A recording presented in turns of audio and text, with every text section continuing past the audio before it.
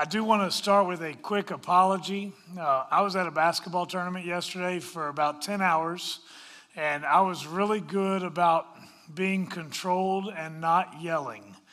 Until the last minute of regulation, our team came back and won in overtime, and I started screaming. So I have just about lost my voice, so I apologize for that, but Derek will make up for it up in the sound booth, so it'll be okay. Hey, I got a question for you this morning. Does God still heal? We know that in biblical times, healings took place often, but do they still happen today? Not to oversimplify this, but there are primarily two groups of people who would ask this question.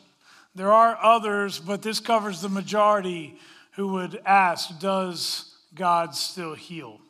On the one hand, we have those who simply want to understand healing from a theological perspective. In fact, there is a debate that has raged for many, many years as to whether or not the same gifts that were available in the New Testament are still available to humanity today. It is the idea that as the apostles died out, so did the apostolic gifts. In other words, individuals like Paul could heal or raise individuals from the dead. And there are those who believe that those gifts, those abilities no longer exist, that they died out with those disciples, those apostles. So some are asking the question, does God heal, out of a theological curiosity? Now, I will say that this also would include a group that would be those who would still question whether God is real in the first place. They are looking for a sign. And in our midweek Bible study this week, Lee Hedden, who is doing a great job, shared from John chapter 2, where Jesus' first miracle took place. In it, she correctly pointed out that John does not refer to this as a miracle, but rather a sign. Some would say that Jesus performed many signs. Others would say he performed many miracles. Which one is correct? Actually, I guess they both are, depending on your perspective. A miracle is a spectacular act or event that defies natural law. It's what seems impossible, but somehow it becomes possible. And the only downside with a miracle is that at times we can become so fixated on the miracle that we no longer look to the miracle maker. A sign, on the other hand, serves to intentionally point you to something or to someone else. For example, can you imagine me showing you my family pictures from a trip to Disney? As exciting as these pictures may be on the TVs behind me, the reality is they don't actually show you Disney. They're only signs that point the way. What if I said to my kids, yes, we saw the sign. Let's go home, kids. Do you think that they would be okay with that? Or do you think that they actually want to see what the signs are pointing to? The signs that Jesus performed, as John called them, were intended to point people to God and to verify that Jesus truly was that God. Similarly, the miraculous works that God chooses to do today may seem very impressive, but they are not intended to be what we focus on.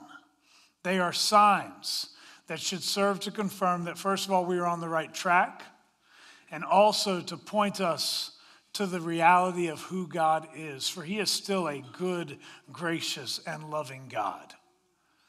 But perhaps the bigger question of God's healing capability comes not just from those who are looking for theological answers, but those who are in need of such healing, or perhaps even for their loved ones.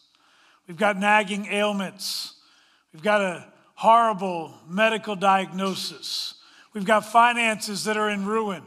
We've got relationships that are dying. We've got things that seem impossible for us to fix on our own. And often as we reach these points of desperation, we recognize that the only place that's left for us to turn is to Jesus. and we wonder, does God still heal? And if he does, why don't we see it more frequently? Our scripture passage this morning that I had Jared read earlier addresses a man who knew such desperation. It's from John chapter 5, verses 1 through 15. I'm not going to read it all again to you now as you've already heard it read. John chapter 5 tells of a man who knew incredible desperation. He was paralyzed by hopelessness. John tells us that the man had been an invalid for 38 years. And here he is, camped out next to this pool day in and day out, hoping for the opportunity for healing. Can you imagine how hopeless this man must have felt? After 38 years, he likely doubted that his day would ever come. And although the passage doesn't tell us the frequency with which such healings would occur, it is likely that this man had seen many, many people come with their infirmities and walk away healed. Yet here he sits, still longing for healing. Hopelessness is a terribly dark place to be. So Jesus calls out to this man with a question. Do you want to be healed? This seems like a really dumb question, at least at first glance, but maybe it's not. I'm going to sound uncompassionate this morning. Please don't take it that way. You know, there are many who've had to deal with infirmities and weakness for so long that they have become a part of their own identity. We kind of like the attention that our infirmities bring. We like the notoriety that comes with our suffering. Some people even find comfort in feeling like a victim.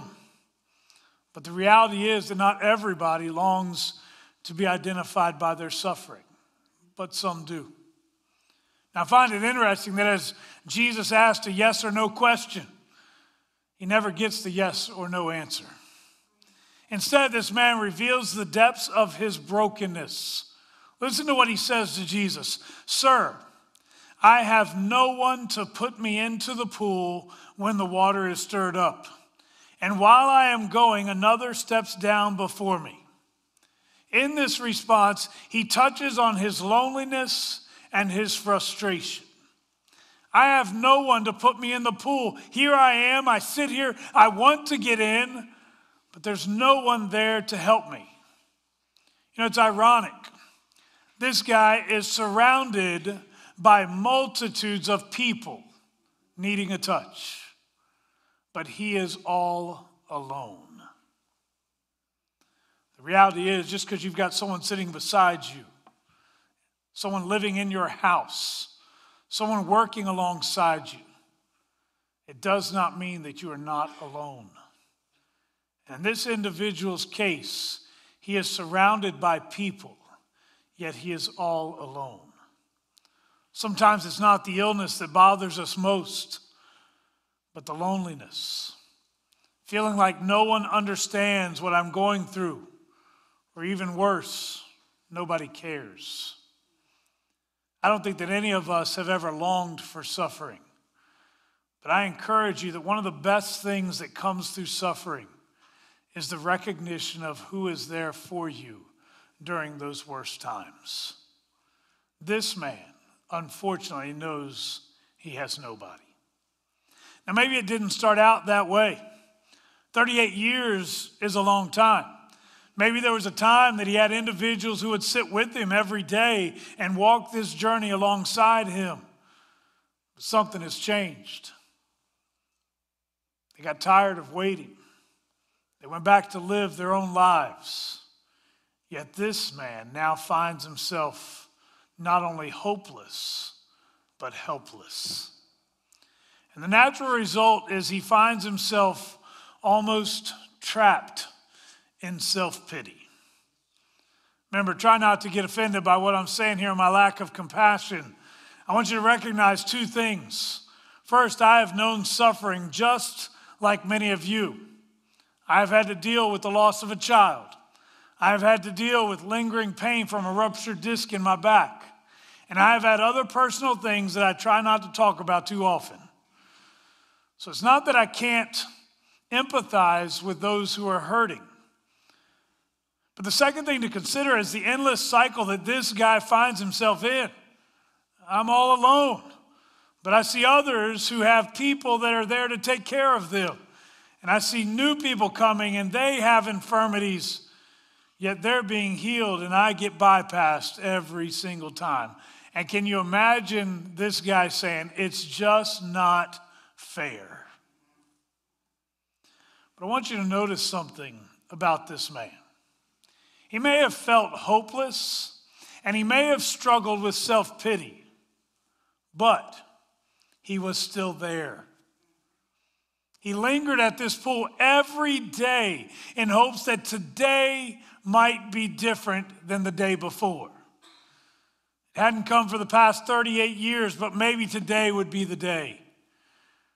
And it was on this day that this man would find healing, but not the way that he anticipated the healing to come.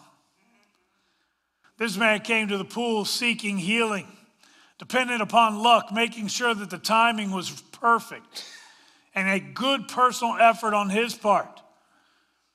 I don't pretend to fully understand the way things worked, but it seems that as soon as the waters of this pool of Bethesda were stirred, the first person into the water would be healed. It means that he had to be ready to jump in at a moment's notice, ready and eager. And he had to be quick, or at least quicker than the other guys around him. Because the first one in got it and everybody else didn't. Well, on this day, this man would be healed by Jesus Christ. And his healing was not dependent upon luck or even good personal effort.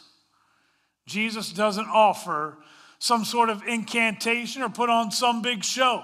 In fact, I want you to notice it's probably the least effort that Jesus puts in to any healing. There were times he spit in the mud and he put it on people's eyes. There were times that he would reach out and he would touch someone. On this occasion, he merely speaks. He simply tells the man, get up, take your bed, and go home. He showed this man incredible grace. And this grace is really important. Sometimes we think that God heals only those who deserve healing, or those who have enough faith. In fact, I've heard that often within the church. But don't be mistaken into thinking that this was some sort of good, godly man who deserved healing. In fact, in just a few verses, Jesus will tell this man to go and sin no more, which suggests that he was living a sinful lifestyle prior to his encounter with Jesus. In addition, he'll be asked, who was it that healed you? And he doesn't know the answer. Because as Jared read earlier, Jesus had sort of slipped into the crowd. And what that means is this man didn't even know to believe in Jesus. This man was not healed because he was somehow worthy or his faith was strong enough. He was simply healed because of God's grace. Before I go anywhere else, I need you to understand today that God's grace is far bigger than we could ever ask or imagine. And the truth is, the same God who showed that kind of grace in all of this man's imperfections, that is the same God who reigns today. And this gets into the question of why God would choose to heal some and not others. In fact, even in our passage today, we are told that there are a multitude of people who would gather at this pool of Bethesda to seek healing. Yet we're only told of one that is healed that day. You do the math. There are multitudes of people. That means at the end of the day, there was a multitude of people minus one that did not get healed. And the question that I would ask is, why was one healed and not the others? I wish I had some profound answer to this question, but I really don't. What I do know is that God is bigger and wiser than I am when it comes to stuff like this. In fact, look at all the people around you. You got some really intelligent people that are here, some brilliant minds, people that I have great respect for. You could collectively put all of our minds together, and it would still pale in comparison to the mind of God.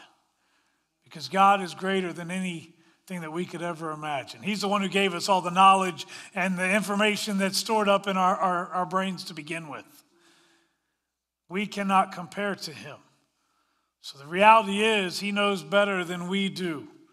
Others have sought to explain this, but I'm not sure that any explanation changes this for me.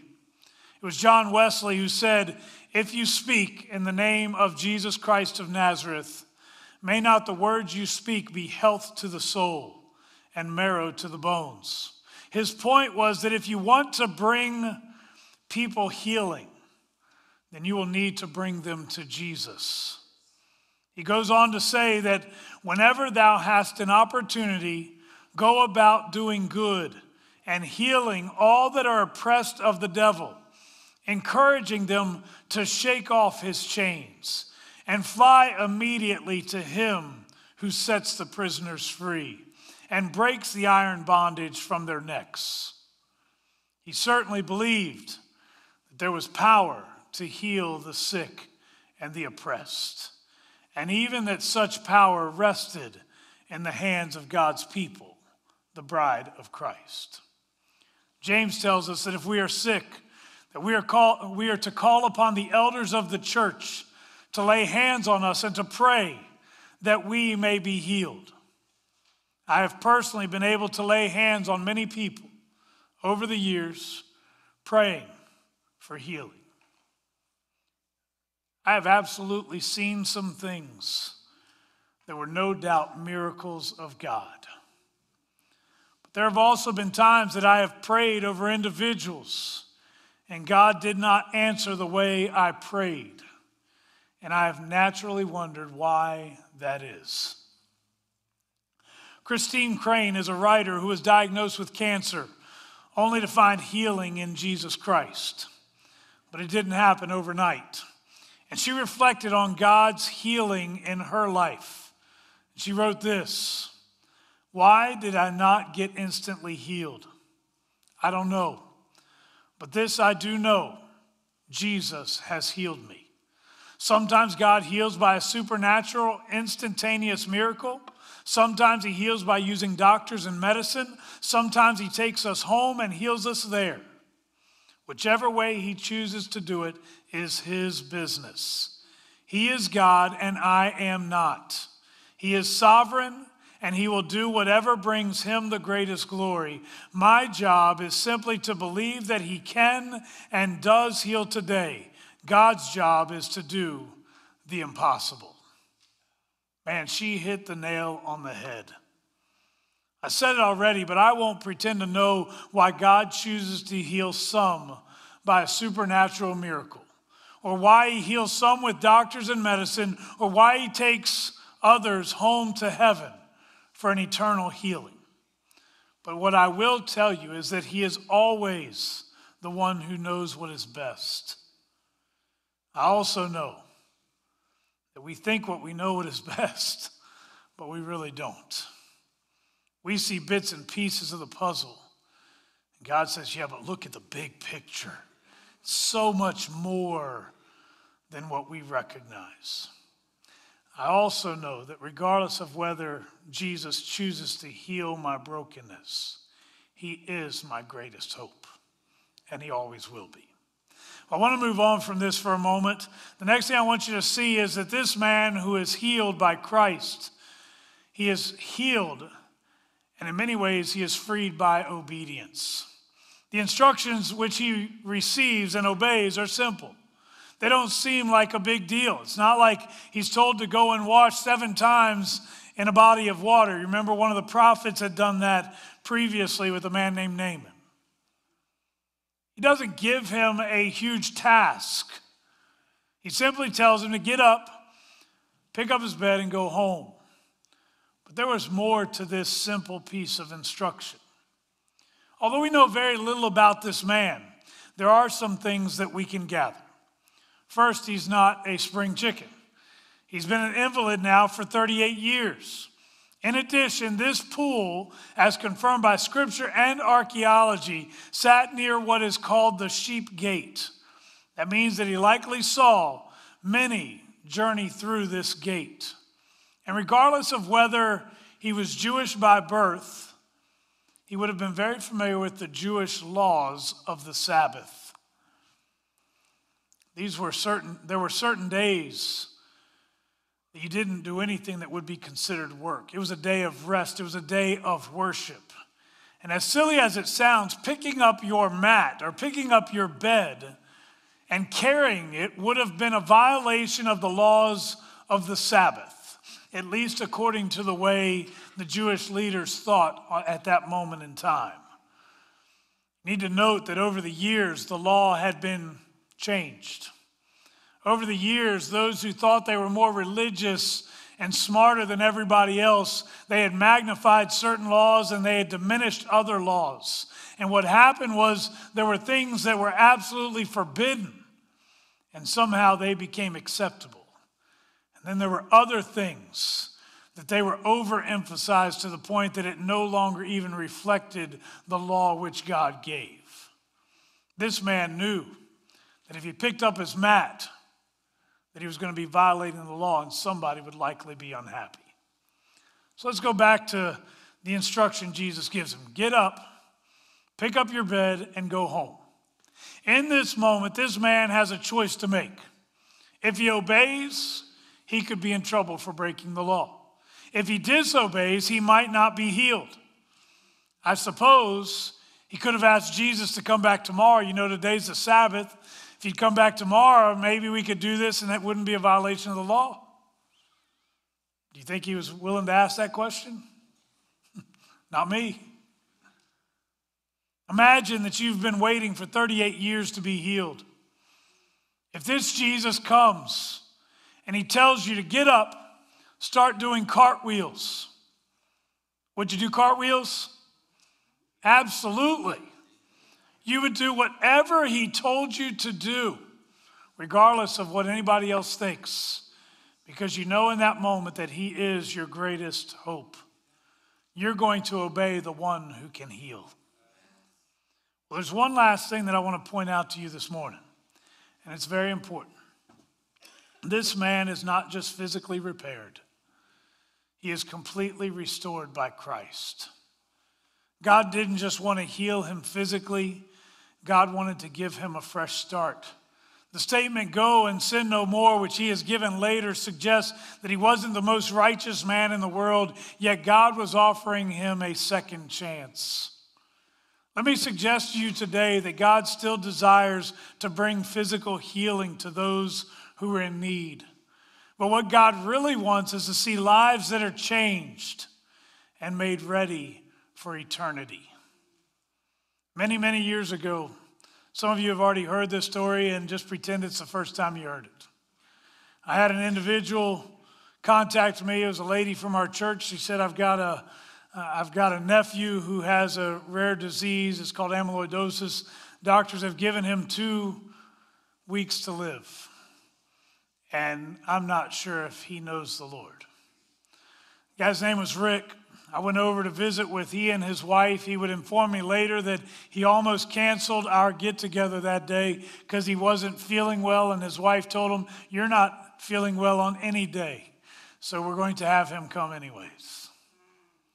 I sat with them, and I didn't even talk about healing for the first half hour or so. We talked about Jesus and the work that God truly desired to do in Rick and Carol's life. Man, it was a great experience. At the end of that 25 minutes or so, I asked them if they would like to receive Jesus Christ as their Lord and Savior. And they both responded with an absolute yes. Rick's response, he said, "I don't know why I haven't done this already." Yeah, me neither. We prayed, and they both received Jesus. Then I shared with them that I believe that God is still a God who heals. And I also wanted the privilege to be able to pray over them for God's healing. I referenced the same verses from James where he tells us to lay hands on individuals who are sick that they may be healed. Then I laid hands on them and I prayed. I got to tell you, I was a little bit disappointed. Sounds unspiritual, sorry, but I was. There's a part of me that wanted to see Rick jump up off the couch and to be healed in that very moment. This guy didn't have the strength to walk to his mailbox, didn't have the ability to sit in a driver's seat in a car. This man's muscles were deteriorating so quickly that basically the doctors have already given up hope. And I thought, man, if the Lord would move in this guy's life, it would be amazing. And after praying, I walked out of there almost disappointed.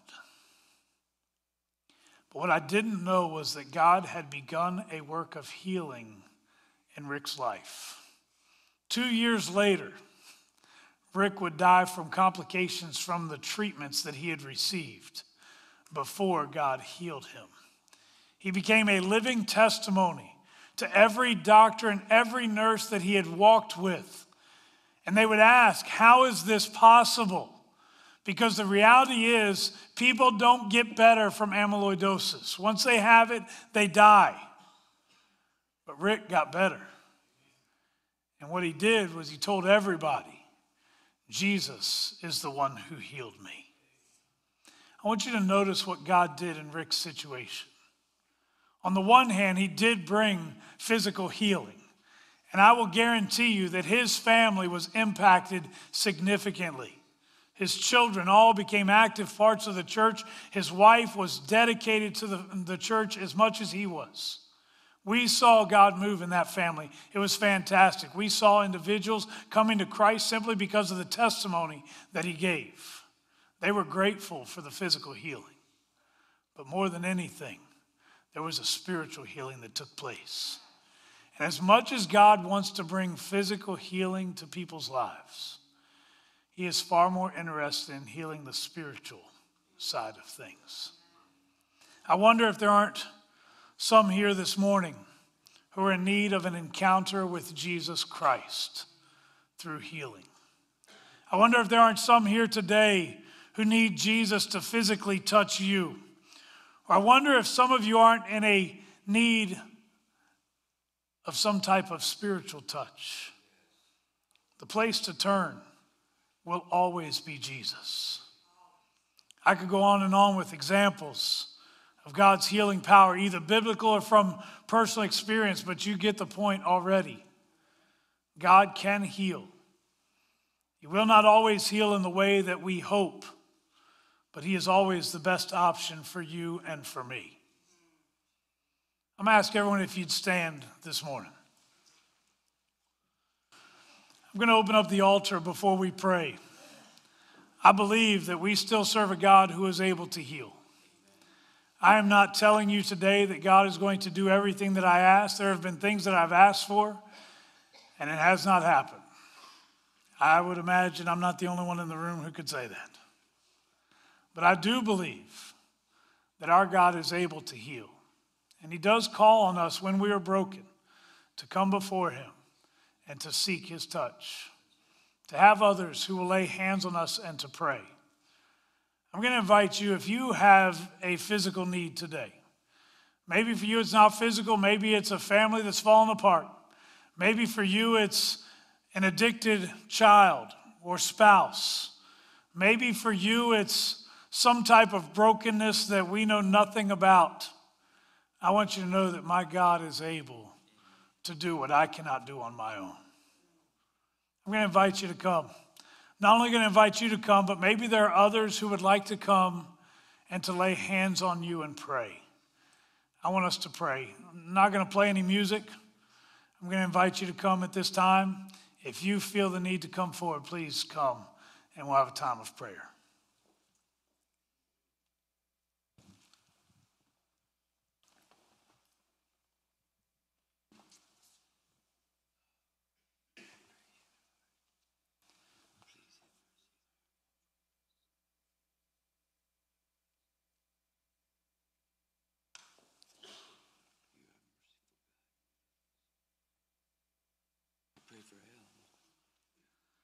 Father, we come before you today, and Lord, first of all, we are just grateful to know that we can call upon your name and that you will be there to meet with us. Lord, I know that you desire good things for your people. That being said, sometimes we have to walk dark paths to get to those good things.